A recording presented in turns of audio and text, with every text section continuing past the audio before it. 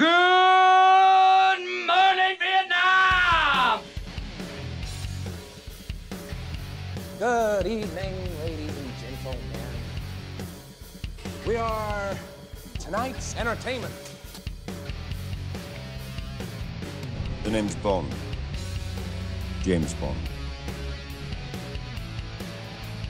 But don't ever take sides with anyone against the family. Here's Johnny! Whoa, this is heavy. I'm not even supposed to be here today. Working on my day off.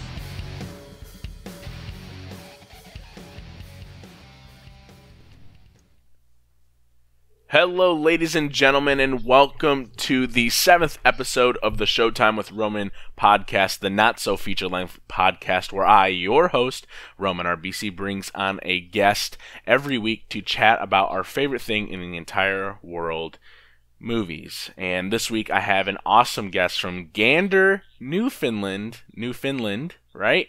And his name is Brady Warren, a longtime movie fan, and the unfortunate news is that he lives roughly an hour away from the nearest movie theater, and they only play one movie at a time because it only has one screen for 5 days. So Brady, do you want to give the audience or listeners some more insight into your life as a movie fan in Gander? Yeah, hello guys. It's great to be here, and I indeed do live in isolation, basically. I live in Newfoundland, which is a very small island in the middle of the Atlantic Ocean on the east coast of Canada. And as Roman said, the closest theater to me is an hour away. There's only one screen, so it's kind of terrible. As a big movie fan, I can't really see many new releases. I am probably the only person in the world who hasn't seen Infinity War yet. Yep. Because it's not even playing at the theater. Wow. When does it come to you? I think it'll be there in like 2 or 3 weeks. Oh my goodness, man. That's crazy. Yeah, they get movies really late. Man, you gotta just take right a quick swim to Canada and just go see the film, man. Yeah. I just made a trip to the city though, where they have a massive theater. Nice. Yeah, I was there for a few days, so I got to see a few things. I saw A Quiet Place, which I really liked. Nice. That's pretty good. Yeah. I saw Truth or Dare, which was oof. Yeah. That was rough. Yeah, my friend, Truth or Dare came out the same weekend as Rampage, and I was in my car, and my friend called me, and my friend really doesn't call me often because we just text or chat on PlayStation. And he called me and he's like, dude, what did you see this weekend? And I said Rampage, and he's like, you saw the wrong movie, bro. Truth or Dare is the worst movie ever made. And he went on I asked him to spoil the movie for me because he was trying to refrain from spoilers, but I was like, I'm probably never gonna see it, so just spoil it for me. It sounds insane, bro. Truth or Dare sounds legitimately insane. It's very, very humorous, I gotta say. Yeah, I've seen some screenshots and some images and some clips, and I was like, wow, that looks rough. Yeah. I'm a big horror fan in general, and I love stupid, bad horror movies. Yeah. So I had a lot of fun with that one, but it's not a good movie at all. Yeah. And do you know the ending? Yes, I do know the ending. Oh my goodness, the ending is honestly one of the darkest things imaginable. It's so damn bleak. Yeah. I was jaw dropped by the end. I was like, did that just happen? Yeah, it's crazy. The sequence with I heard about the dad thing, which made me laugh, and then my friend's friend leaned over to him during the movie and said, hey Tyler, truth or dad? And I thought it was the funniest thing I've ever heard. But yeah, I don't think I'll check that out in the future. But, I'm glad you're making time for some of these movies when you can, even if they are not exactly quite up to par. Very much so less than. And it's weird, too, with that movie because it's Blumhouse's Truth or Dare. And when it was screening at the theater, it didn't say Truth or Dare. It said Blumhouse's Truth or Dare. And it's like, yeah, why would you do that? No one, obviously people go to the movies a lot to see horror films from Blumhouse, but wanting that on your record and so apparent, because it's the first time I've seen it, is kind of rough. It's a rough. Blumhouse isn't a household name quite yet. Yeah, it's getting there. It's close, but it's not quite like... Because I didn't even know this movie was coming out until people were like, oh, just give me some B-movie schlock. Give me some fun. Give me some craziness. But yeah. So, are you going to see Infinity War, though, when you get the chance? Like, when it comes I'm going to try my best to. Okay, yeah. If I have time, I'll make the hour drive. Yeah. What's the population? Are the theaters usually full? Yeah, most of the time. Yeah, of course. Cause even on, like, Sunday nights. Really? Interesting. Because, also, I didn't mention, but the theater only has one screening per day. Whoa. Yeah. It's 8 p.m. every night. That sucks, bro. Yeah, it's insane. I couldn't imagine, man. Have you ever thought about like getting off the island and moving somewhere to get closer to like 800 theaters or moving? I will move eventually. Okay. Yeah, I can't stay here forever. Yeah. All work and no play makes Brady a dull boy. So. Exactly. Okay. Call me Jack Torrance. All right, sweet. So, but our first topic of the day is actually going to be about Infinity War, and you can speak to this even though you haven't seen the film. Infinity War is now the domestic box office king for opening weekend. The original Avengers set the mark in 2012 with its $207 million opening weekend domestically, and then that got beat by Jurassic World, which then got beat by Star Wars The Force Awakens, which then... Star Wars The Last Jedi made $220, so that was in second place just a couple months ago. And now the box office champ for opening weekend domestically is Avengers Infinity War, breaking the box office record of $247 million set by The Force Awakens, and now officially, not estimate, $258 million domestically, which is just a humongous number. Because for me, when... box office tracking started coming out, it said that it was breaking all these sales, and I was like, yeah, they said this before about like a million different things. I don't know if it's going to beat the 247. 247 is unprecedented. That's the first time it's happened in cinema history, just a couple years ago. And now Infinity War comes out, and it doesn't kick its ass, but man, 258 million is a lot compared to the estimated 250 million that we heard about yesterday morning. I believe that the reason it got over the edge and ended up making so much money is because, one, it's timed so perfectly right after Black Panther. Black Panther was the perfect film to put before Infinity War because Black Panther brought in a demographic that doesn't go to the movies quite often because their people aren't really represented that much in the theater. And then it's the first film to ever be shot entirely on IMAX, and a lot of people will try and avoid IMAX because it costs a lot, but people are like, this is the biggest event film in ages. Not ages, because Star Wars The Force Awakens was only just a couple years ago, but this is a huge event film. It's been building for 10 years, it's culminating for 10 years, it's been teased for 6 years, so we have to spend our money in IMAX and see it this way, and I think that's the reason it went over the edge. Also, obviously no spoilers, but I think the reason it made so much money is because it needs repeat viewings. And the reason it's getting repeat viewings is because of the ending. Obviously, no spoilers, but the ending will bring people back. If the movie didn't end the way it did, then it might not have made as much, in my personal opinion. But what do you think about this $258 million, man? Oh, my goodness. I am honestly shocked, because The Last Jedi came out a few months ago in December. Yep. And I think most of us thought that would be much bigger than it actually was at the box office. Yep. And I remember someone made a poll or like a contest in the group, and it was like, what blockbuster will make more at the box office? Is it going to be The Last Jedi or Infinity War? Mm-hmm. And I was like, oh, The Last Jedi, hands down, is going to make way more. Yeah. But no, the mixed reactions for Last Jedi came out, and it didn't do as well. It obviously made like over $1 billion. It did fine. Yeah. But it kind of underperformed. Yeah.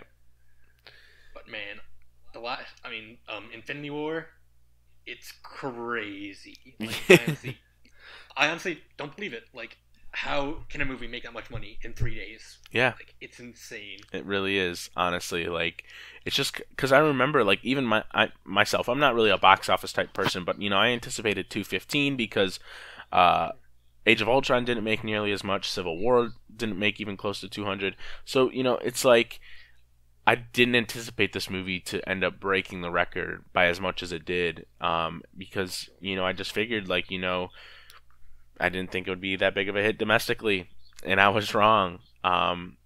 So it's kind of crazy to just see how Marvel has sort of taken over this audiences, and people love their product and people love what they're putting out. Even if I thought Infinity War wasn't great, it was pretty good. It was okay. But it gets those repeat viewings. I can't wait to see it again because there's so much content within it to digest, and I'm not going to be able to see it until a couple days on Wednesday or Thursday. But it's just amazing that a movie can make that much money. And I can't wait to see how much the number would look if they adjust for inflation in 5 to 10 years from now, because it's probably going to be much higher when ticket prices go up. Oh my goodness, yes. So, yeah, man, it's pretty nuts. Pretty nuts. I honestly think it might make $2 billion at this point. I mean, depends on the legs. It really does, because when you look at a lot of the other films, the top three overall earners, Avatar, Titanic, and Star Wars: The Last Jedi, or Star Wars: The Force Awakens, excuse me. Those three films all came out at a time when it was able to have those legs because not a lot of good movies were coming out. And the key thing for Infinity War is that it really has to make as much money as it can within 3 weeks. So it's already made the $258 million domestic, and I think it's already made $640 globally, which is also broke the record set by Fate of the Furious. Thank God. I'm glad that's unseated.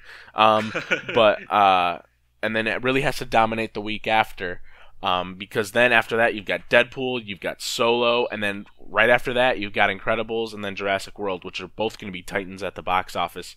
So this movie has to make as much money as it can early on. Otherwise, I think it's just gonna crack $2 billion, because it's coming out in the heat of the summer, and there's gonna be a lot more movies coming out, and it's gonna be tough to have legs. But then you look at Black Panther. Black Panther in its 11th week is still in the top 5 at the box office, which is amazing. I know, and it made $4 million, and it's the weekend of Infinity War. It's nuts, man.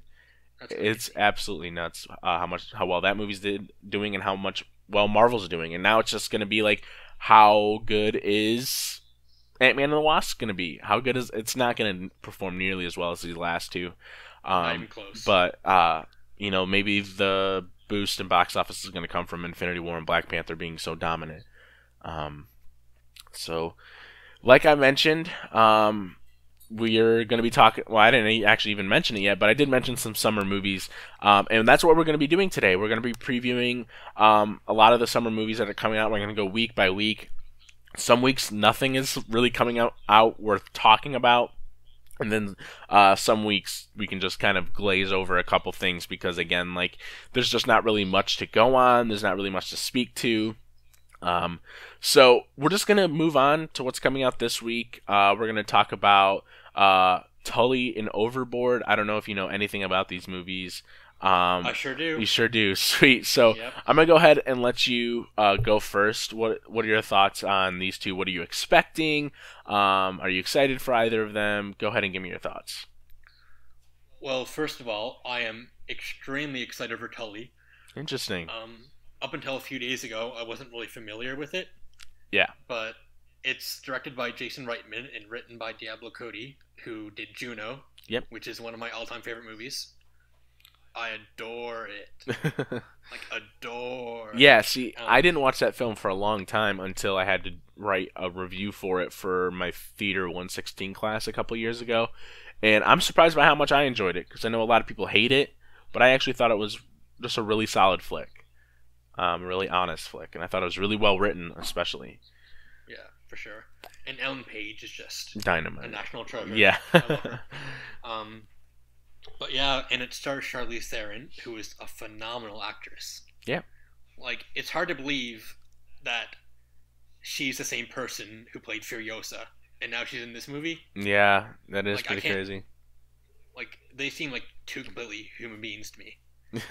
But yeah, and she gained 50 pounds for the role. Really, yeah. Nice. I looked it up last night and I found that out. I was like, whoa. So she's dedicated. Yeah. I can't wait. I'm a big fan of coming of age storytelling. Mm-hmm. Yeah, this one, the trailer for this one really piqued my interest because I really wanted to see, just how, interesting it could be. Just because I really like Juno, and I really think the duo is, going to really great dynamic, and I just think like this one is going to be more so about like just motherhood, man, and just being a mom and having to go through those hardships and taking care of kids and all that stuff. And Charlize Theron's great. I haven't fallen in love with her as a actress as a whole yet, but I think she's getting there for me to the point where it's like, yeah, she is this truly tremendous actor, because she is great as Furiosa. But everything outside of that she's been okay in, but this one looks to be a really awesome role for her, and I can't wait to see it. I'm really excited. Me too, man. And then Overboard, it just doesn't look good. It really doesn't. It was a trailer. We got this trailer before A Quiet Place, which is a really weird pairing. There's a couple decent jokes in the trailer. I don't know if you've seen the trailer or not, but there's one where he's working with these guys on like a lawn or something, and he's trying to push it up this thing, and he's not good at working because he's so used to being like this rich guy. And it just looks like this stereotypical garbage, and it just looks so mediocre. I can't wait to see the think pieces come out about, Overboard is basically about white privilege and taking over, like minority and all this stuff, and that's gonna happen because that's the vibes I was getting. It just had a really bad taste in my mouth. I thought it looked bad. I don't like the cast at all. And that's just my thoughts on Overboard. It looks like you just gotta throw this one overboard and forget about it this week. Oof. Yeah. Not looking forward to that. So I'll probably see Avengers Infinity War before I ever see that one again, or ever see that one in general. That's a good choice, man. Yeah. And then moving on to the week after that, May 11th, two other movies that look just horrible. I don't know if you've seen the trailer for Breaking In or not. I sure have. Brady, it's the best, worst trailer ever. I'm actually kind of excited. I'm not gonna lie. It looks. Oh my god! I love the tagline. Payback is a mother. Like, really? Yes. Oh my god! It looks so horrible and dumb, and I honestly, like, my friend got that trailer when he went to go see The Commuter, I think, and he messaged me, or we were talking, and he goes, "You have to watch the trailer for Breaking In right now." And I watched it, and there's a shot of like a wine glass falling over in the super dramatic soap opera way, and it just looks so bad. I'm not gonna be seeing that one, but it's coming out, and there's gonna be an audience for it. So, oh, absolutely. And then Life of the Party as well, with Melissa McCarthy. It's where she's this college girl's mom, and she tries to harness that younger version of herself by going to these parties with her. And Melissa McCarthy's a weird one, because sometimes I'm not a fan. Yeah, sometimes I find her funny, and I thought that she had some moments in this trailer where I was like, okay, I'm kind of digging it. The premise is fine, but yeah, it just doesn't look good. Just another movie that just does not look good, man. So like I said, I was talking about Infinity War is going to have to dominate. It's going to dominate. It's going to make a lot of money. Oh, yeah. Between this week and next week as well. But what are your thoughts on those two, or just Life of the Party? I mean, it just does not look good, either of them. Yeah, comedy is a really hard genre, I feel, because most people have a different sense of humor. Yeah. And Melissa McCarthy, her shtick is not for me at all. Yeah. I mean, I liked Bridesmaids, and I even liked the Ghostbusters remake. Interesting. Yeah, I thought that was pretty funny. Not a fan of that. But everything else, like The Heat, is atrocious. Yeah. Have you seen the Sandra Bullock, Melissa McCarthy, The Heat? Yeah, I've seen bits, and I think I've seen most of it. I don't think I've seen all of it. I don't remember much of anything from it, like, at all. It's a really stinky time. Really stinky time. That's hilarious. Yeah, I didn't care for Ghostbusters at all. I didn't care for I haven't even seen Bridesmaids. Really? Yeah, I thought Spy was okay. I didn't think that was too bad, but it just feels like the same jokes in every film. It's like, oh, she falls over, they make fun of her because she's not overweight or whatever. It's just like, who finds this funny? It's really not. It's so mean spirited. It really is. That's the thing. And I guess some people could be like, oh, well, that's the point. But honestly, like, that's not the vibes I'm getting. And it's pretty weird to think that her husband directed this movie. Yeah. I don't know. It just doesn't look good. I probably won't be checking it out until, like, VOD or until I can stream it through Amazon or whatever, but... I guarantee you I will not see it. That's too funny. I will live my life happily. Gladly missing that one. Okay, so moving on to May 18th, the most interesting week of the year, because it is 3 extremely different films. So the biggest film is Deadpool 2. We'll get to that in a second. And then we've got the A24 flick with Ethan Hawke, First Reformed. And then we've got the kids flick Show Dogs. So, parents these days love to take their kids to Deadpool 2. Oh, yes. So if your Deadpool 2's too packed, you can bring them to Show Dogs, because it's probably going to be not nearly as funny and not nearly as entertaining. Because let's just start with Show Dogs. You can smell Razzies from a mile away. Like, oh my goodness, yes. You can smell very many Razzies coming. I watched the trailer today. Oh, man. And halfway through the trailer, it says, from the director of Beverly Hills Chihuahua. And I was like, oh. So, yeah. This is going to be a masterpiece, I guess. Yeah, masterpiece in horribleness, man. I can't believe there was 3 Beverly Hills Chihuahua films. Like... Are there really? I think there's 3, yeah. I think there was 2 goodness. theatrical release and 1 VOD, straight to VOD. God damn. Yeah, Show Dogs looks horrible. No need to talk about that one anymore.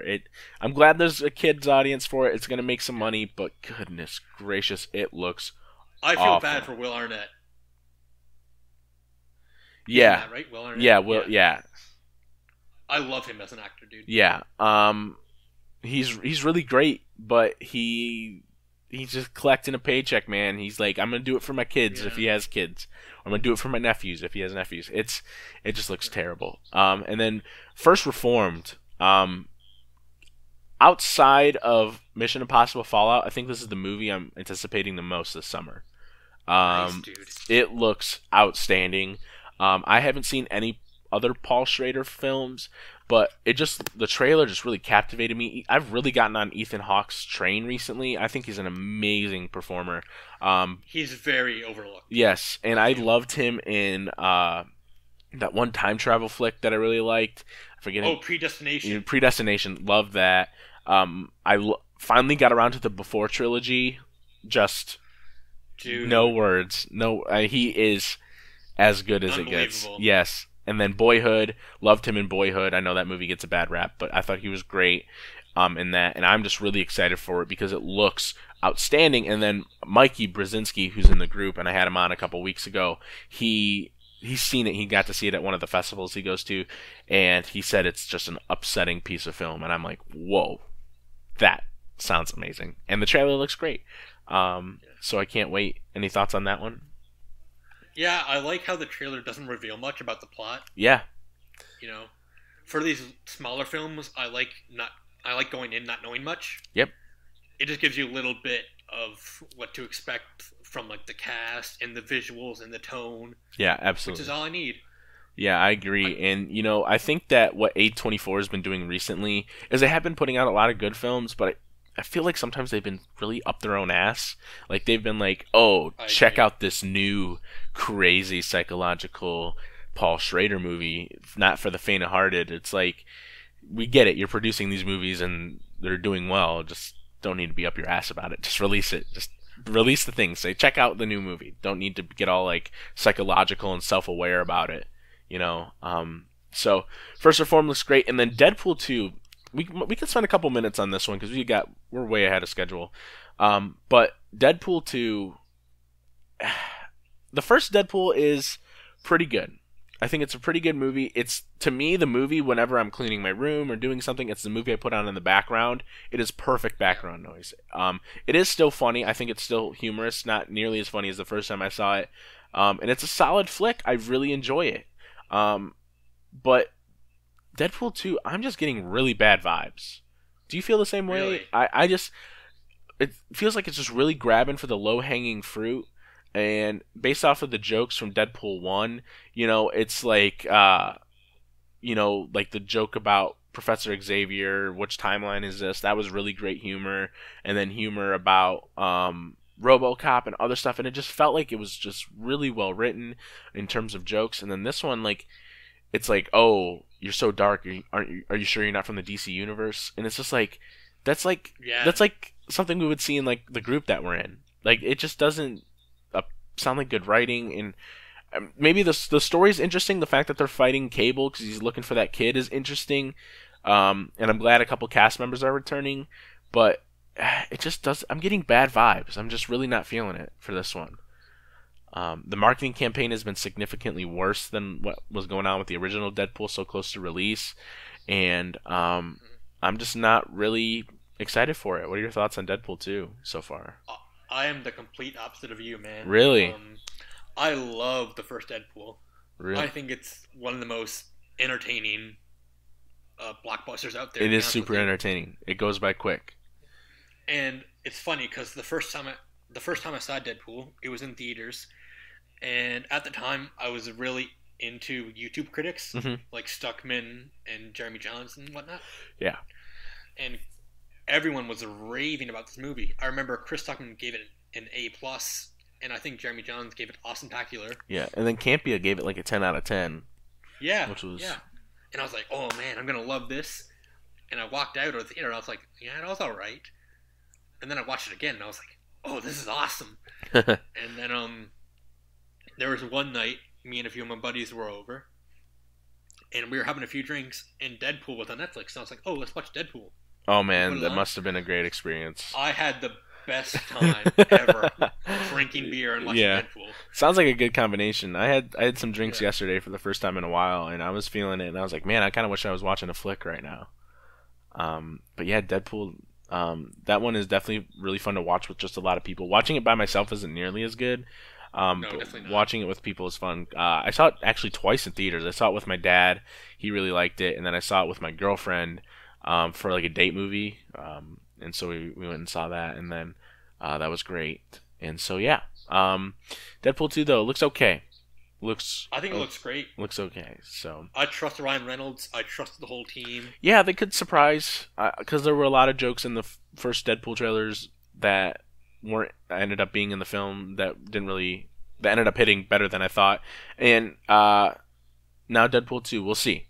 We'll see. I'm optimistic, but I'm very cautious. And I feel like I wouldn't be surprised if it gets bad reviews, though. Yep, I'm getting like Kingsman: The Golden Circle vibes, and that which I wouldn't mind. And I liked Kingsman: The Golden Circle. I thought it was. Me too. I didn't think it was that terrible. Not nearly as good as the first one, but that's the kind of vibes I'm getting. And maybe Deadpool 2 will have some commentary. And some writing about how these superhero sequels like to try and go bigger and badder and do things sillier and wackier and crazy, and I think that'll be fine if it's self-aware like that. But just please don't be too obnoxious. I hope not.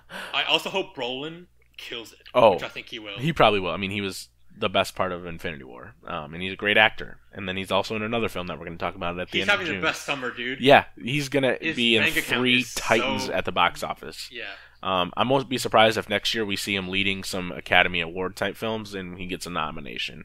Because he's great. Oh, he'll win an Oscar someday. Yep, he is outstanding. He's a great performer. And then the week after Deadpool 2 is Solo, a Star Wars story, the next film in the Star Wars spin-off saga, this time with Alden Ehrenreich leading as one of the greatest characters in the history of film, my personal favorite, Han Solo. And same as Deadpool 2, I'm concerned. I'm a huge Star Wars fan. I love The Last Jedi. I love that movie. It gets better as the days go on by. And I can't wait to watch it again and again and again. and I love The Force Awakens. I thought Rogue One was okay, but Solo just, again, it just doesn't look good. It looks average. I'm very worried. I am too. I think that the trailers have been super underwhelming.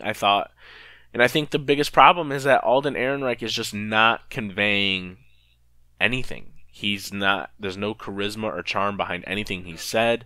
I've got a good feeling about this. It's a terrible line. And then it just doesn't look good. It just really does not look good, man. I was worried ever since they fired Lord and Miller. Yeah. That was the nail in the coffin for me. I was like, uh-oh. Yeah. Because I adore the Lego Movie. Yeah. I think that's one of the most brilliant... It's super hilarious. It's super genius, too. It's probably my top 30 of all time. Really? Wow, that high. Yeah. Interesting. Yeah. It hits me in my gut. Yeah. But, yeah. I'm very excited to see Donald Glover as Lando. Yeah. He looks good. I love him. He'll be great. And the rest of the cast looks good, but I don't buy Alden as Han. Yeah. I just don't. Nah, neither do I. I'm kind of shocked he was the one cast, to be honest. Yeah, and when he was originally cast, I was all in defense. I was like, he was pretty good in his limited role in Hail Caesar, and he brought a lot of charm and charisma to that very small role there, and I was like, he'll be a decent little performer. He doesn't look too much like him, but maybe, he's going to be capable of delivering a character that we all know and love, but in a fairly new light, with a new face. But the more footage I watch and the more that comes out about this movie, the more I wish they just got Anthony Gruber or some sort of impersonator, because I feel like the importance of Han Solo is that he's someone that you just believe in, and I don't believe in anything Alden Ehrenreich says or does. And it's really unfortunate because I feel like it's a movie that could be good, but it just doesn't look good. Do you know who I think would probably have made a really good Han Solo? Who's that? Taron Egerton from The Kingsman. I want that so bad now. I want that so bad. Wow. That dude has so much charisma. It's insane. Man, that would be a really good casting choice because he was great. I'm not sure how his American accent would be. Yeah. But... wow. I really want that. That would be amazing. And I just think at this point, I'm going to see it. I'm going to bring my mom because she loves Star Wars. It's her birthday weekend. And, it's another Star Wars movie, and it's good to get more Star Wars. But this is pretty much everything that I don't like about the new Disney regime, is they just put out these movies that don't need to exist. Tell different stories, tell new stories, tell stories in areas that we've never visited. Why do you have to recast? Why do you have to tell these, you don't have to do this. It's not necessary. It's for the money, man. It sucks. And as soon as Han Solo died in The Force Awakens, I said, I know we're going to get Solo as one of the spin-off films because they're going to try and capitalize on that. And, it's unfortunate. It looks average at best. But we'll see. Maybe it'll surprise me. It's just, there's that shot in the trailer where Chewie's getting ready to hit like a rock, and it's like, oof, yeah. What? We know. I'm not a fan. It just, I don't know. And I don't think it'll be terrible. Yeah. It'll probably just be average. There's no way it could be the same level as Attack of the Clones or Menace, but no. I don't know. It just is not looking like one of the best Star Wars movies. It just does not look good. So that'll do it for May.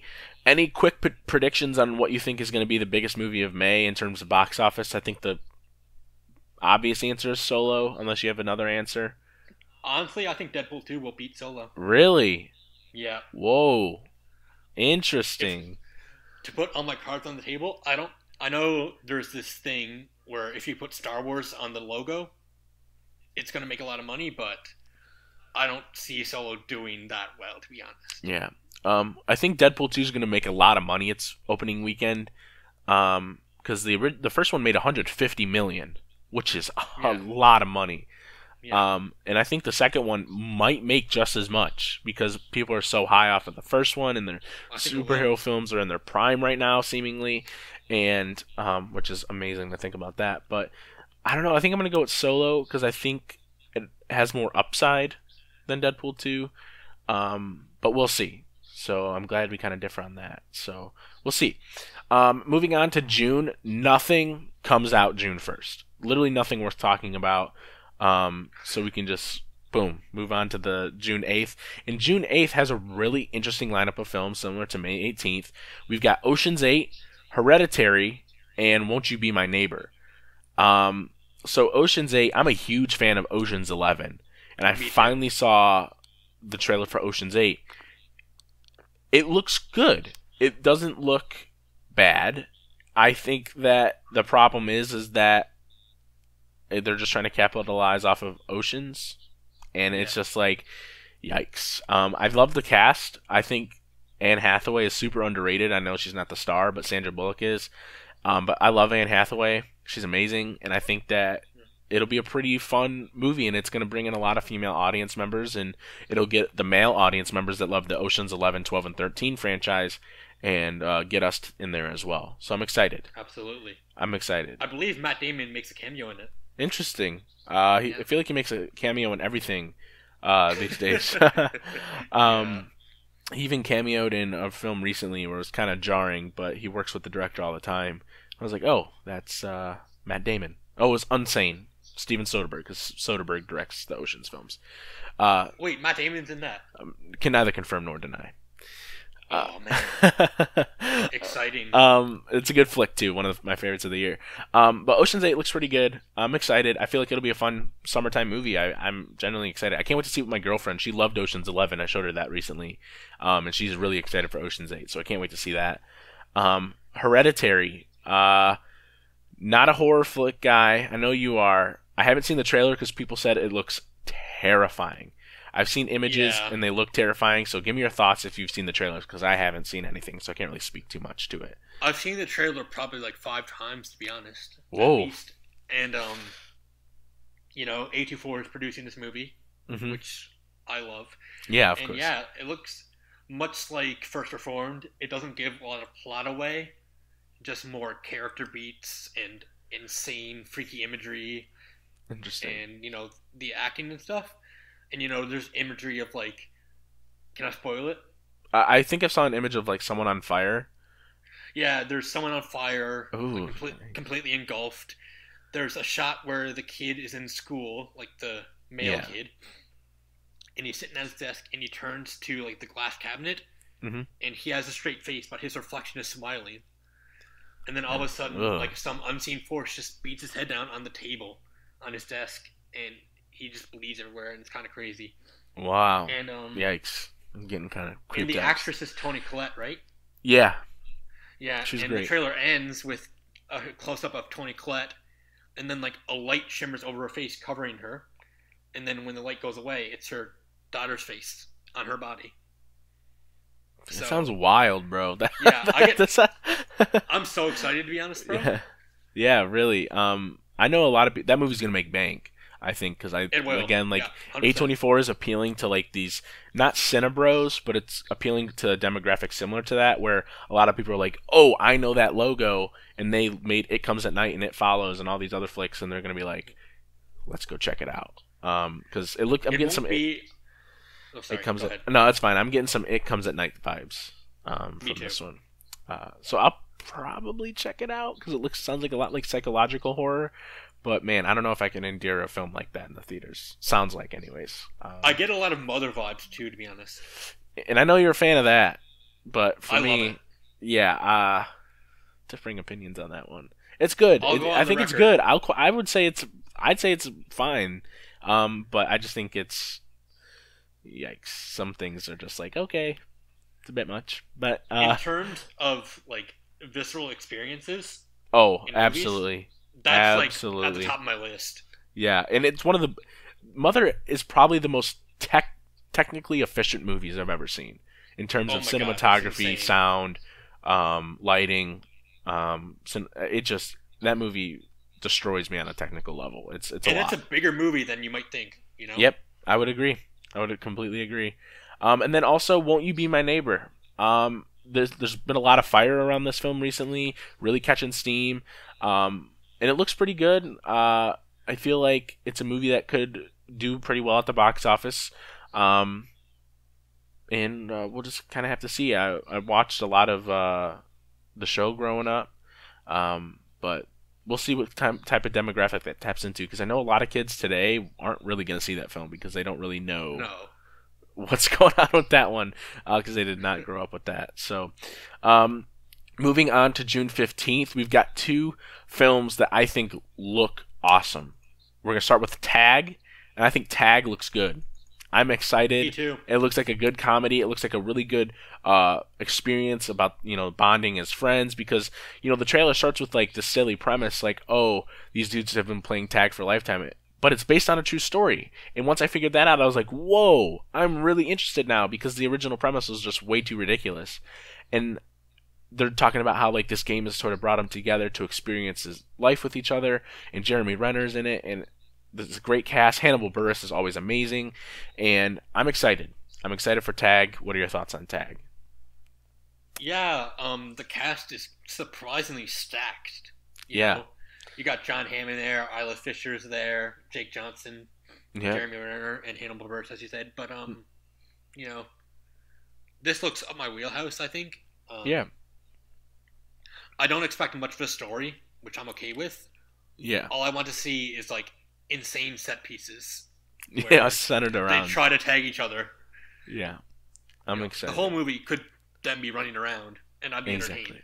Absolutely. There's that one shot in the trailer that makes me laugh every time because it's my type of humor. They're at one of his like dad's funerals, and he tags him, and he says something along like some tag pun, and it makes me laugh every time, but it also gets me kind of emotional because it's like this guy's at this funeral, but he's still playing this game, and it's too funny. Yeah. So I'm excited for that. But go ahead. I love the scene in the hospital where Ed Helms is like holding his child, and then John Hamm sneaks up behind him, and he's like, "You're it," and then just runs. It looks insane. Yeah, it looks like a lot of fun. I can't wait. Honestly, I think it's going to be a good flick, a good comedy. Might take my younger brothers to that because it looks like that would be good for them too. But the Titan of the Week is Incredibles 2.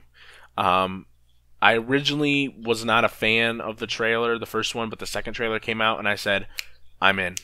I'm all in. I'm excited. It is the opposite of the first one in terms of plot, seemingly, where, instead of the dad leaving, it's the mom, and now it's just, boom, opposite. But we'll see. I feel like this movie might be a little too late. I feel like it should have capitalized on the superhero stuff back in like 2013, 2014. I agree. But we'll see. I'm excited. I think it looks visually stunning. It looks like one of Pixar's most visually beautiful movies yet. There's a shot in one of the trailers where Dash is running through like a bunch of different portals, and I'm like, whoa, that looks interesting. And then the villain caught my eye, and I love a good villain. So, what are your thoughts on Incredibles 2? I gotta be honest. I am not the biggest fan of the original Incredibles. I think it's fine. Yeah, but it's like far from my favorite Pixar. But I think that's just because the superhero fatigue has caught up to me. Interesting. And I'm just like, oh. But this movie looks pretty good. I think it'll be all right. Yeah. You know, they've done okay with sequels. Yeah, I didn't like Finding Dory at all. That wasn't for me. But Cars 2 sucked. I haven't seen any of the Cars sequels. Wow. I just probably can't don't need to. Cars 3 is the best one out of the 3, but yeah. But for Incredibles 2, I like it that they're picking up the story immediately after the first one. I agree. I'm in agreement. I think taking the time jump would have hurt the story ultimately. Mm-hmm. Because I don't want to see 25-year-old Violet or whatever. Yeah. Yeah, neither do I. She's like my favorite part of the first movie, to be honest. And I like how she's still like seemingly an angsty teen. Yeah, I agree. I love that shot. I love that sequence in the second trailer where Dash is getting ready to grab an egg roll and she goes, "Did you wash your hands with soap? Did you try them?" It's so good. I love the family dynamic, and it's a movie that I just can't wait to see with my whole family, because it's gonna be a good time, man. When the trailer came on before Infinity War, the whole audience like gasped. They were like, "Incredibles 2, can't wait!" So I'm excited. I still feel like a lot of people don't know what's coming out, though. Yeah, I feel like for a lot of people, it's they don't know. They just don't know that it's on its way. And again, I do feel like it's a bit late, and I'm interested to see the box office. It's gonna make bank because a lot of like big fans like us have been waiting 10 plus years. It's gonna be huge. what are your box office predictions for that? I'm gonna go over 100 million. I don't know, have a number, but it's definitely gonna make Like over 100 opening million. weekend? Opening weekend domestically for America. I'd probably say like 120. 120. Yeah, 120 sounds about right. I'm curious. I can't wait. It's gonna make a lot of money.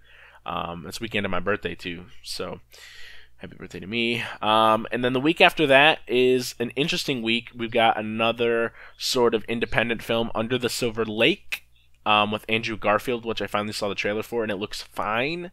I love Andrew Garfield, but it looks okay. And then the big titan of that week is Jurassic World Fallen Kingdom. So what are your thoughts on these two?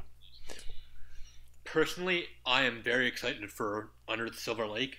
Andrew Okay. Garfield, man, he's one of the best working actors today. Absolutely. He is a national treasure, and still my favorite Spider-Man. But Interesting. Okay. yeah, that's Tobey Maguire for life for me. I can understand. But yeah, the guy who directed It Follows is doing this movie. Yeah, And- that's the most intriguing part.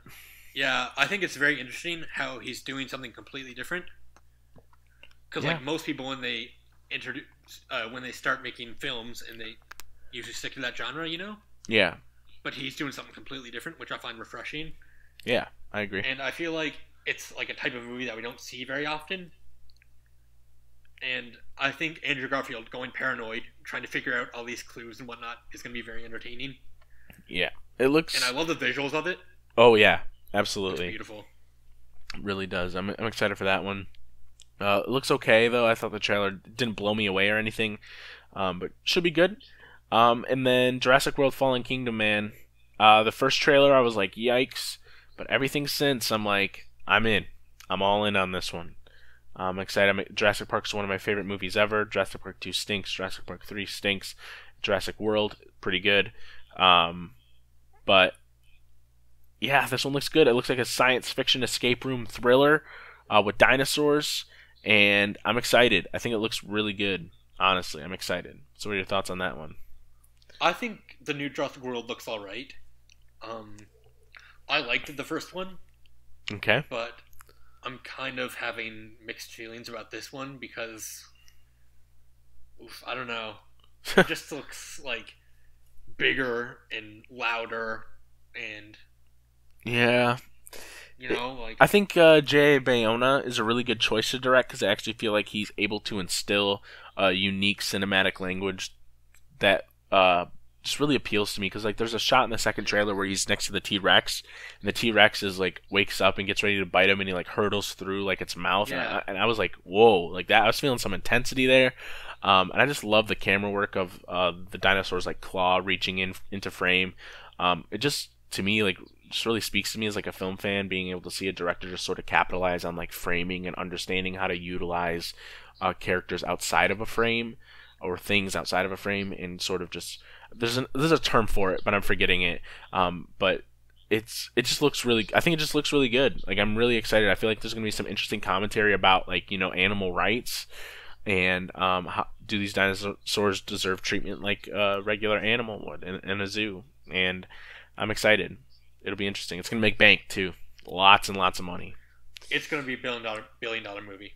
Absolutely. I don't think it'll make 200 100%. million domestically, but I think it'll probably go like 190, probably the same as Age of Ultron numbers. So I'm excited. And then moving on to June 29th, my third most anticipated film of the summer, Sicario: Day of the Soldado. I am so nervous, but at the same time so excited, because Sicario is an outstanding piece of cinema.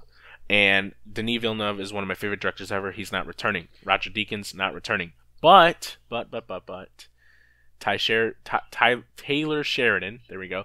Taylor Sheridan is writing the film. He's on a hot streak. Hell or High Water, Sicario, Wind River, and he's coming back for Sicario: Day of the Soldado. I'm so nervous because it doesn't have all the pieces that made Sicario so good, but it still looks like a really awesome summer flick. Not in terms of action and big spectacle, but it looks like everything that the first Sicario was about, but sort of more summery, which worries me a bit. But what are your thoughts on that? I got to be honest, I have not seen the first Sicario. Oh my goodness. It's a huge blind spot. Dude, you recent have to years, fix but that before the second one. I have seen all of Villeneuve's mainstream movies. Oh, I'd say man. besides that one. I mean, I've seen Prisoners, Enemy, Arrival, and Blade Runner.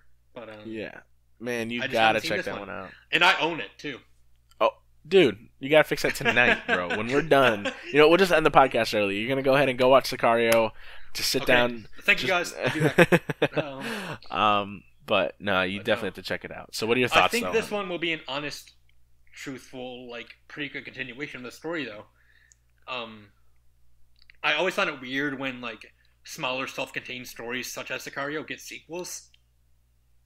Yeah, I You hate. know? When they announced it, I was like, ugh, yikes, because Sicario 1, it has a perfect beginning, middle, and end. But I feel like there might be more story to tell because it does. It's a topic that is, I don't want to say eerily relevant or relevant in general, but it's close to that, where it does kind of talk about the war on drugs and borders and what roles does the government play in doing these things, and I'm in the military too, the militarization of all that, and of a police force to accomplish such a goal. And I hope that it continues. Taylor Sheridan, again, tremendous writer. Wind River was one of my favorite Absolutely. movies of last year. I feel like he just understands the importance of character. He understands the importance of narrative and plot. And I really think that he is able to stress all those things in his projects and really create a film that is just, not only does it kind of make you feel sort of grimy, but he's able to instill these commentaries about certain roles in realistic settings. They call his films the Frontier Trilogy, for the right reasons too. I mean, he has a commentary in Hell or High Water about how the banks took over the land from the natives, and then in Wind River, even though I still contend that it should have been a Native American in Jeremy Renner's role, there's still a commentary about how even though the Native American characters and white characters are, experiencing different things throughout life, and they don't have these prejudices against them, and they do have the ability to have their data logged in terms of missing people and all that stuff. They still connect through this one event and how they feel the same way, and that they are different people, but they still connect like that. And then Sicario, again, it just commentates on all those things I already mentioned. But I hear nothing but amazing things about Sicario, so dude, I you're need to gonna check it out. I mean, if you loved Hell or High Water or Wind River, there should be no reason you don't like Sicario. Might even like it even more. I always have a hard time figuring out which one is my favorite of the three because they're all so good, and all three are some of my favorite films of their respective years. Taylor Sheridan, I mean, this could be his fourth year in a row with one of the most dynamite films of the year, and we'll just have to It'll be wait and good. see. Yeah, I can't wait to see him in the future, man. He's young, he's kicking ass, and I can't wait. I would talk about Uncle Drew, but nah. Basketball playoffs are going on, so the first Purge, July 4th, timely. Marketing campaign has been less than subtle, taking jabs at our current seated president. What are your thoughts on the first Purge? Not a fan of the franchise, only seen the second one. Haven't decided to check out the other other two, because not a fan of the second one. So Yeah, I don't think those are essential cinema at all. But much like Sicario, I have not seen a single Purge movie. yeah, I mean, I love horror, but I don't have any motivation to see those. I at wouldn't all. even classify them as horror. They're action films now, and it's when I saw the second one, it tried to blend it, and I thought Frank Grillo was awful. I thought the whole film was awful. One of my least favorite films of that year. So I'm not even worth talking about anymore. It's got an audience, but not for us. And then July 6th, another interesting weekend, another comic book film, Ant-Man and the Wasp, and Sorry to Bother You, which looks significantly better. Yeah. Sorry to Bother You, let's just talk about that one first. Lakeith Steinfeld, he's so good. Dude. He's unreal. so good. And the movie looks great. I think it looks it kind of does appeal to that Cinebro type of thing, where it's oh, let's just be wacky and crazy and wild and show crazy visuals and editing and stuff like that. But it looks dynamite, though. It really does. It looks very original.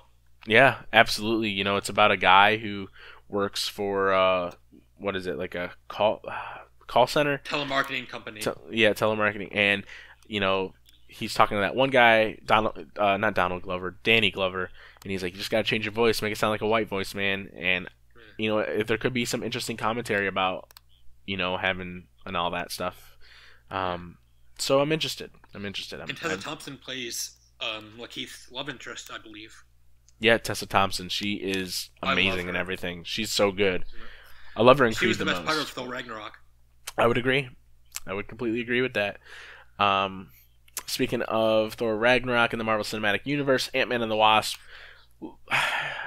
The first Ant-Man's good, but this one, I don't know. It just does not. It's not appealing to me. I thought the first one has the most inventive action in the franchise. And I'm gonna see it, of course. It comes out on my brother's birthday, so I'm gonna treat him to that.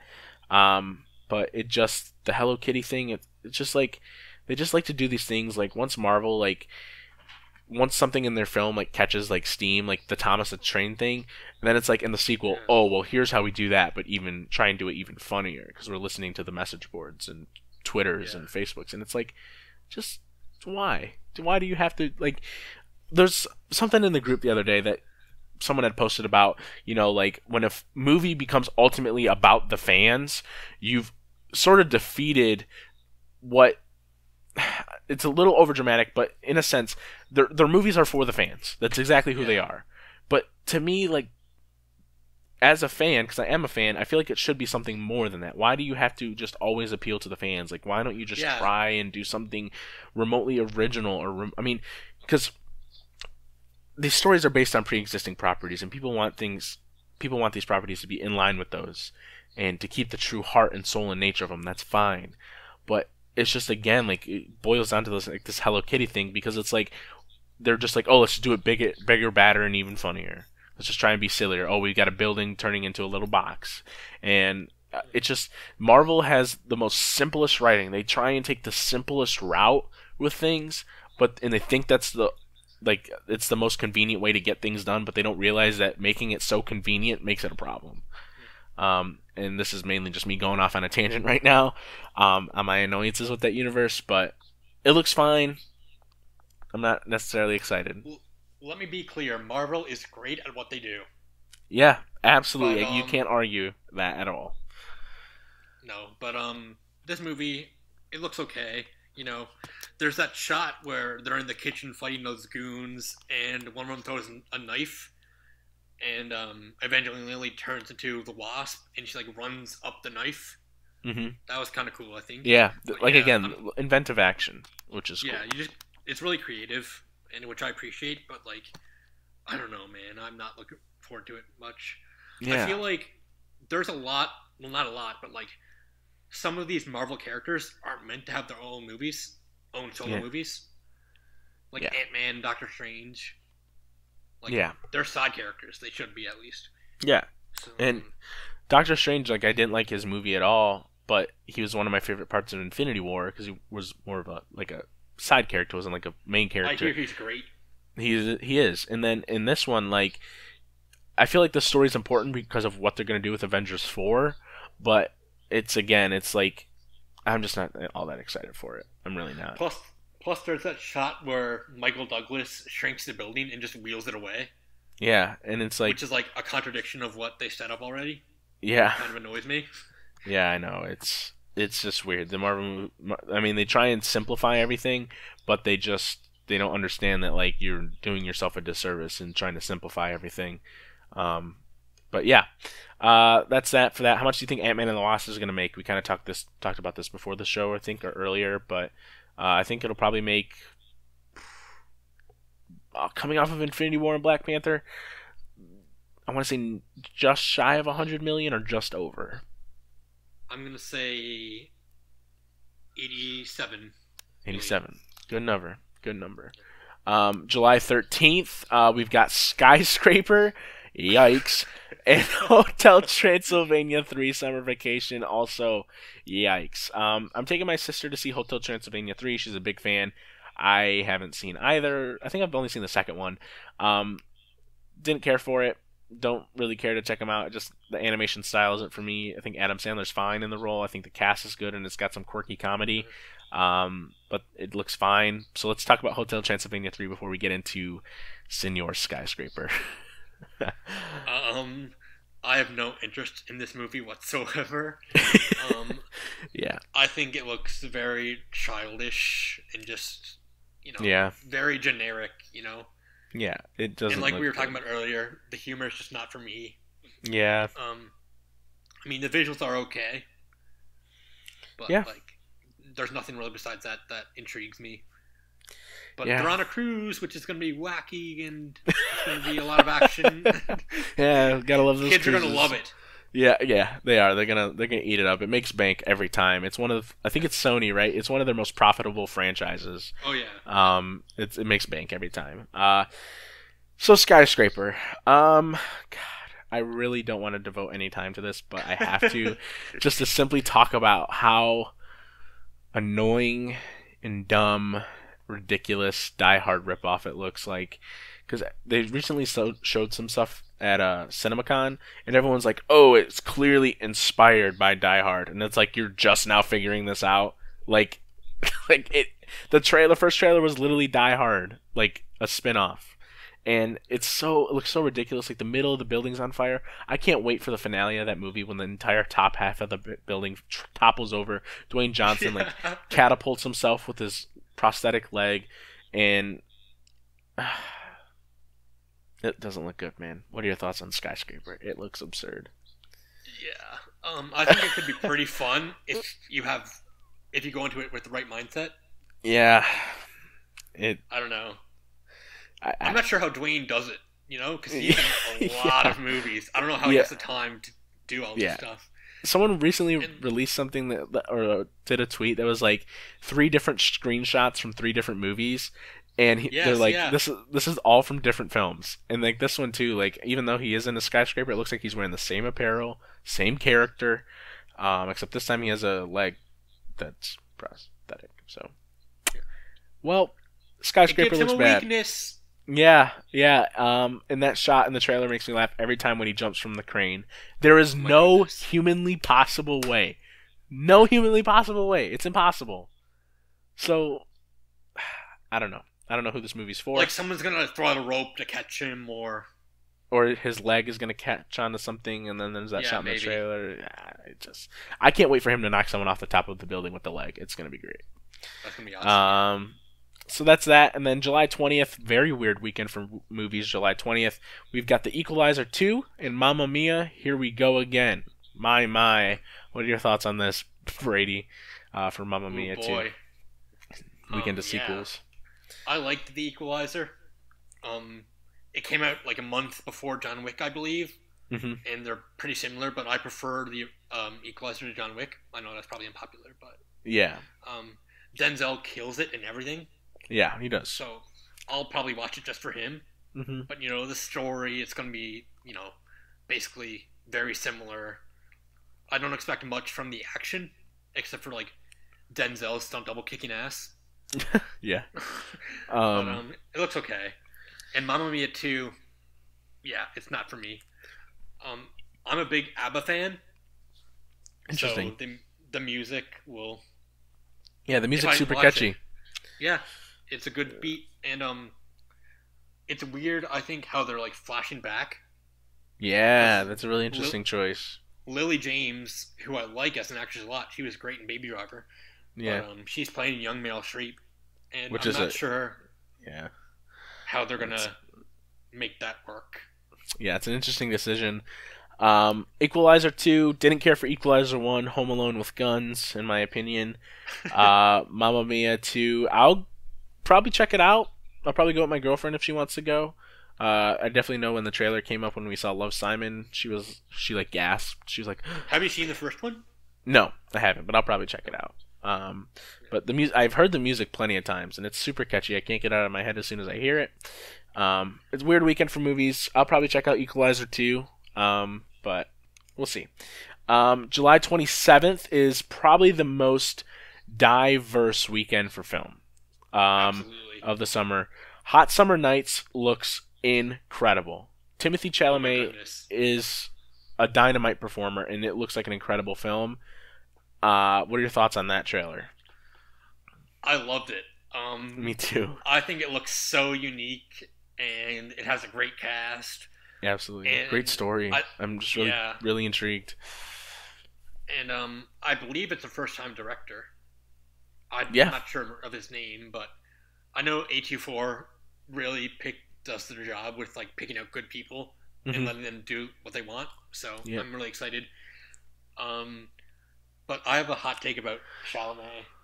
If you want to hear it. Go ahead. Let me hear your hot take for Hot Summer Nights' star. He's a great actor, of course. He was amazing in both Call Me by Your Name and Lady Bird. Yep. Last year, but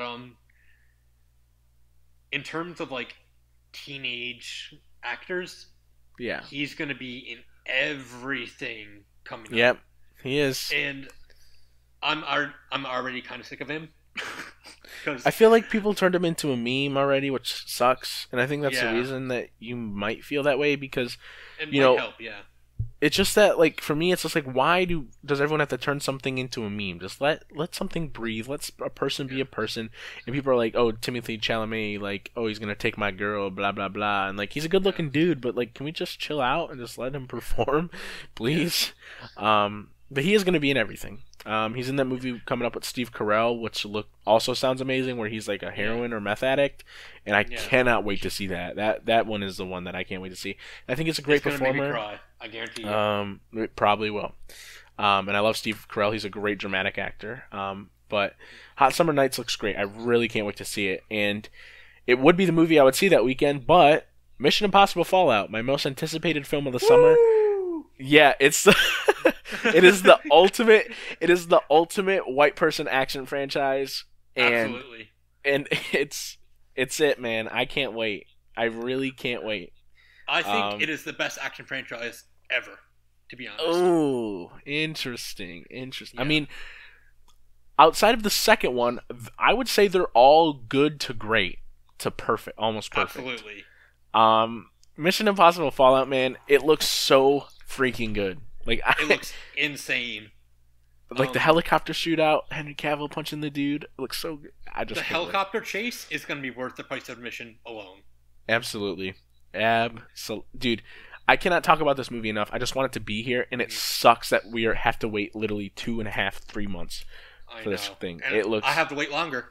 Oh yeah, that's true, and you might not even get a chance to see it because not in theaters. Yeah, but no, Mission Impossible Fallout, man, it looks so good. I really can't wait. I think it's coming off of 5, which was my favorite in the franchise. Me too. I love that film. That one is one of my favorite action films in general. It's got great drama, great action, just tremendous set pieces. The motorcycle chase, the opera scene. Dude, I don't even know where to begin with that movie. Tom Cruise hanging off a plane? Yeah, like, come on. Like, this is it, bro. Like, this is the film of the summer. In every single capacity, and I can't wait. Yeah. I love the cast, too, dude. They have such a good, like...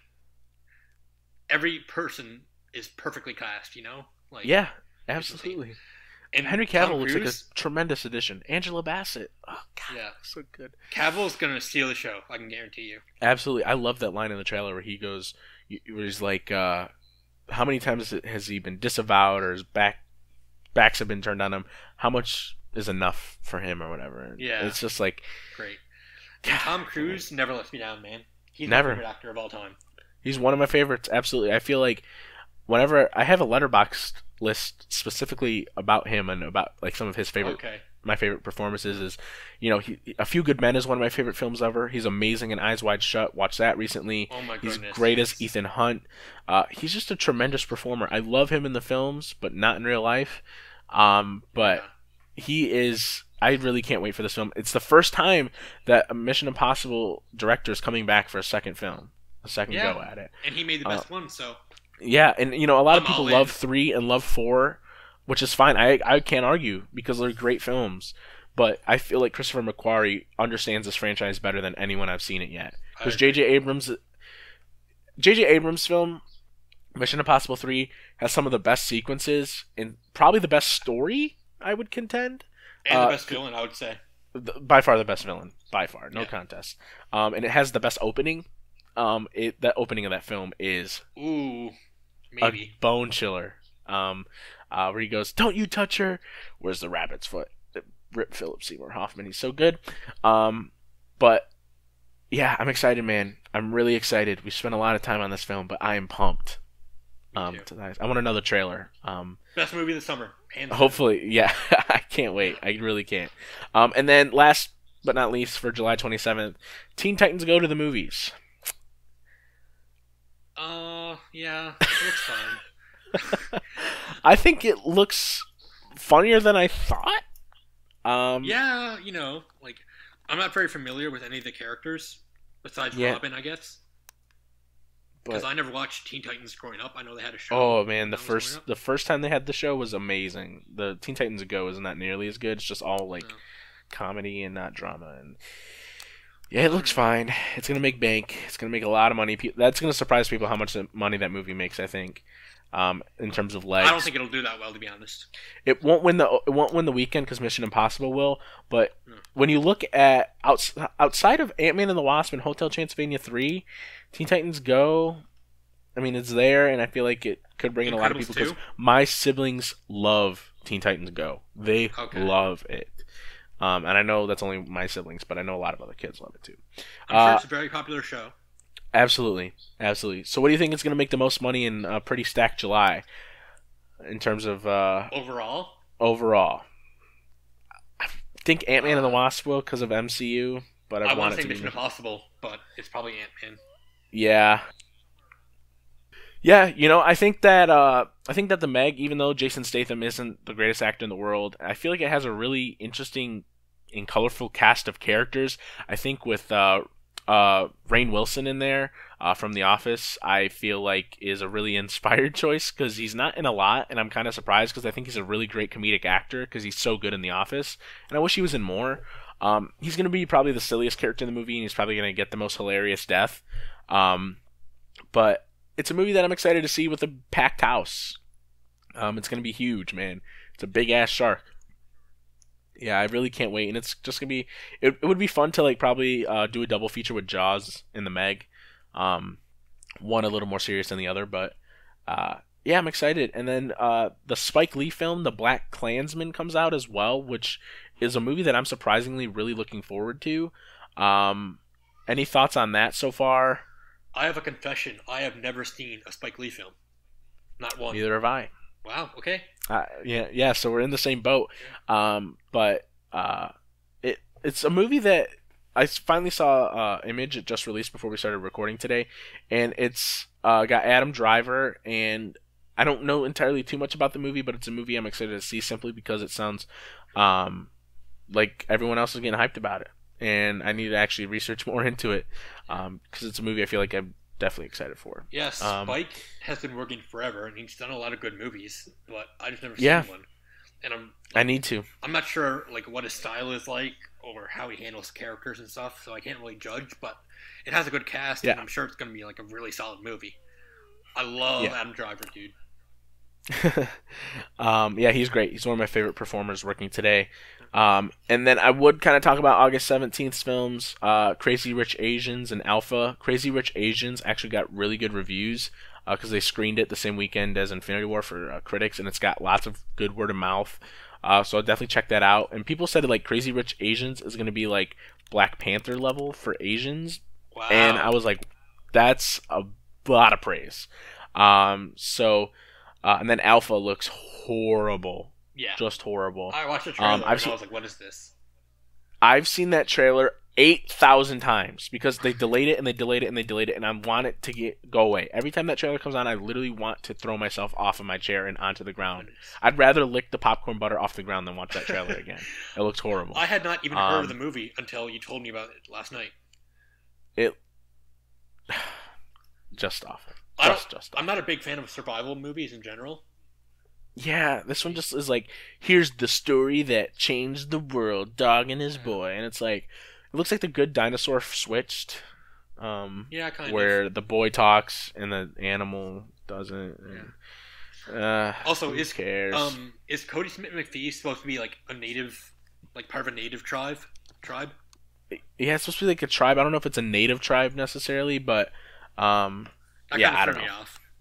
Yeah, it does not look good. It does not look good. So that'll do it for the. Yeah, it's gonna. I think it's gonna be like the biggest bomb of the year. I feel like it's gonna make $1 at the box office. So that'll do it for the summer movie preview, man. It was awesome talking about all those movies with you. It's gonna be a loaded summer, lots of really good fun in there, and lots of really fun films, bad films, horror films. It's one of the most diverse summers I've seen in a long time, and I really can't wait to check out a lot of these films and chat about them with you when you finally get a chance to see them. So I guess I could dedicate this segment here for you. It's called Rant or Rave. You can one movie you watched recently for the first time or rewatch that you want to rave about or rant about. So anything that comes to mind for you. Yeah, I was really glad actually when you proposed the segment because recently I rewatched my second favorite movie of all time and what I think is the best movie of the 21st century. Mm-hmm. I don't want to overpraise it in case you guys haven't seen it, but it is Jane Ponsol's The Spectacular Now. Have you heard of this one? I have. I haven't seen it, but I've been wanting to watch it because you're such a big fan of it. I love this movie, dude. It hits me in my heart for so many reasons, but okay. I'm going to pitch the plot. So, okay. Miles Teller, Mm-hmm. he's the main character, and he's like Okay. a very charming, carefree guy in high school who loves to party and doesn't take anything Mm-hmm. seriously. And he's dating Brie Larson at the beginning of the movie. Nice. And, like- Didn't know she was in it. Oh yeah, she has a small part. And like 5 minutes. Can I spoil it, by the way? Well, it's not really. It's not really a spoiler. I mean, because it happens in the first 5 minutes. Yeah, that's fine. That's fine. So okay, so Brie Larson, like in the first 5 minutes, breaks up with him because he's Okay. a lost cause, basically, Mm-hmm. and he doesn't like have any goals, and she does. Yeah. So he gets upset because they were really close, and he goes out for a night drinking. He stays out till like 6 a.m., passes out, and then Shailene Woodley wakes him up because he Yeah. passes out on her lawn. And And Shailene plays a really nerdy, shy girl. So Mhm. they're like complete opposites. And they start this relationship. nice. And their chemistry, man, It's so good. it's through the roof. It's my favorite The- romantic chemistry in any movie ever. Hands down. wow. Interesting. That's some high praise. Even better than the Before trilogy. Ethan Hawke and Jude Oh Law. wow, that is Yeah. that is some big time praise. Holy cow! I don't want to oversell it at all, but it just... Is it on U.S. Netflix, do you know? It might be. It's on Canadian Netflix. Oh man, Definitely Canadian worth checking Netflix out. always gets the better films. I really want to see it. I definitely do. It's- It's a movie that I just haven't made time for. I've always seen it. Like I have it in my watch list, and I'm like, not today, not today. So it. we'll see. Yeah. But I definitely want to see it. I really, really do. So I have thank a lot you more to say about for- it. Oh, go ahead if you want to keep on chugging, man. okay, Go ahead. so, I mean, this is your segment. So they start a relationship, and it's beautiful, man. It's unreal. And at the same time, Miles Teller's character has to deal with this estranged father. Yep. Which really hit me, for personal reasons. And at the same time, he has to deal with his alcohol problem. And I'm gonna get personal now. So Okay. when I was younger, a few years ago, I dealt with alcohol problems on my own. Like I drank way too much, and just seeing this movie where Miles Teller learns that it's not the end all be all, and Mhm. you got to move on eventually. And basically, the moral of the whole story is that the way you live your life doesn't work forever. Like eventually, you got to Yeah. grow up and just be an adult. And that message really, really hit me in the gut. And Yeah. yeah, it's very personal, but that's why I love it. And Yeah. the And ending, that's why we just love movies, man. That's it's really cool, and the big reason I wanted to start this podcast was mainly just to be able to allow stories like that Yeah. to flourish and just really connect with listeners and say that we as audience members, when we see films, there's a reason why we love these movies. There's a reason why they connect with us on a personal level, and there's a reason why I get certain people on for certain weeks, because that's how they connect to film in certain ways. And that's awesome. So you can go ahead and keep continuing, but that's what you just talked about is why I wanted to start this podcast. That's great, man. I'm really enjoying being on here, by the way. Yeah, of course. We still got a couple more minutes left too, so keep on going. And the ending of the movie, which I don't want to spoil, it's one of the most positive, hopeful, just beautiful finales to any movie I can think of. Probably the most. And like the final shot, I'm in tears every time I watch it. Like I'm like bawling because like it's just very emotional and like it wraps up the story in such a nice way. And it's just a really, really poignant, beautiful movie. And you know, like you were saying, my favorite thing when I watch a movie is to see life reflect. It's like I like holding up a mirror to me, and I'm like, oh, I see me right now. Like I identify with Miles Teller's character so much that's basically why it's my favorite movie, or my second favorite movie. Yeah. And I mean, the cast is stacked too. I mean, you got Miles Teller, Shailene, isn't it? Brie Larson, as I said, and Kyle Chandler, Jennifer Jason Leigh, and Mary Elizabeth Winstead, who was phenomenal. Wow, that is a great cast. I probably should watch that with this. And it's very underrated. Yeah. And the best thing about no one talks about it enough, it seems like. Yeah. The best thing about it is that it's only 90 minutes. Oh wow. Yeah, and it's very tight storytelling, and it does everything it sets out to do perfectly, you know. So that's it. Interesting. Yeah, I'm definitely gonna check it out now. I'm for sure. That is probably one of the next two films I'm going to Perfect, watch. Man. And I'll watch Sicario. Yeah. Sweet. So it all balances out. Yeah. Perfectly balanced the way things should be. Yeah. Quoting Thanos there. But awesome, man. Great segment. Great to listen to you talk about one of your favorite movies ever and how it connects with you on a personal level. So I'm definitely gonna check it out, and hopefully more people that are listening are gonna check that out as well. I hope so. And try and also figure out what type of films connect with them on a personal level, and that's great. So now we're gonna move on into what I like to call the most fun segment of the show. Oh boy, this is stressful. The ABCs of movies. So I sent you the notes. You pretty much know the rules, but just to reiterate in case people are newcomers for listeners. 1 minute to pick a movie that starts with the letter of the alphabet, starting from A going to Z. There are some rules, as there are rules with every game. The first rule, the name of the movie must start with the letter of the alphabet. For example, The Greatest Showman only qualifies for T, not G. Okay. Number 2, franchises. The letter of the franchise begins with counts, but you have to say which film in that franchise. For example, Harry Potter does not count. Harry Potter and the Chamber of Secrets does. Lord of the Rings does not count. You have to say Lord of the Rings and the Fellowship of the Ring. Okay. For example. And then you cannot skip a letter.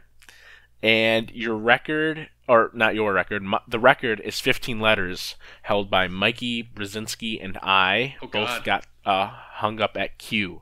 So if you get past Q, you have the record. But it is doable. You can't waste any time. All the seconds matter. So I'm going to give you a couple seconds to just kind of gather your thoughts. I'm bad at this, but I'm excited. Okay. Let me know when you're ready, and then I'll count down from 5, and then when I say go is when I start the timer. Okay, I'm ready. All right. 5, 4, 3, 2, 1, go. Alien, Boogie Nights, Collateral, Dead Man Walking,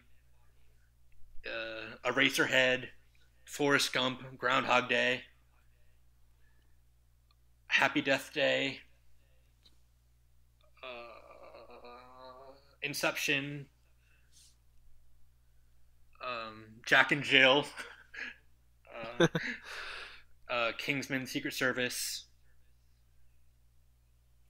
Lady Bird, Masters of the Universe, N. What's an N?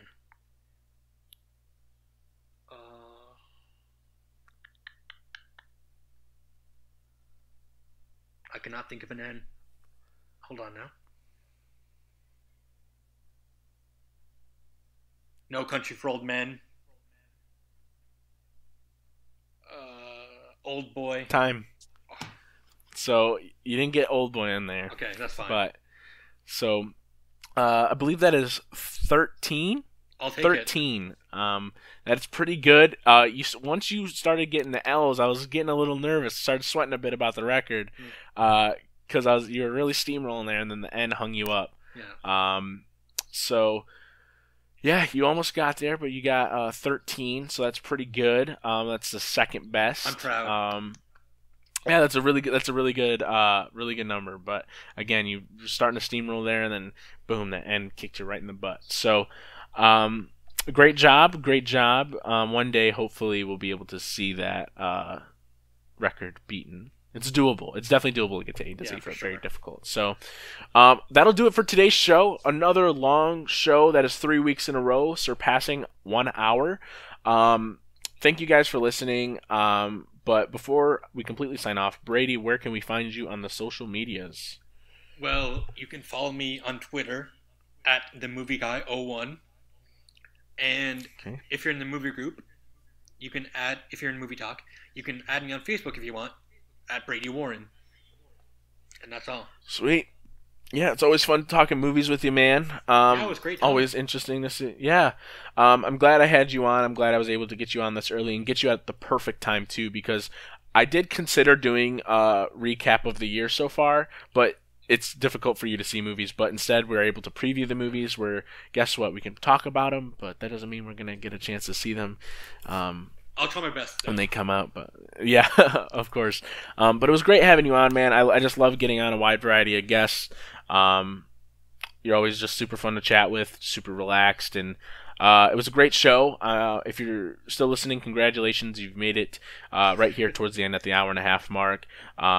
I did have to cut out the August 3rd segment talking about Christopher Robin and the Darkest Minds because there was an audio glitch on my laptop because, thank you, technology, you never fail me. So where you can find me, you can follow me at RBC Roman on Twitter, always talking about movies, and at about Infinity War. You can find me on Facebook, Roman RBC, and in the Movie Talk by Movie Fans Facebook group, always chatting with the thousands of people over there, where all of the guests I've had so far have come from there.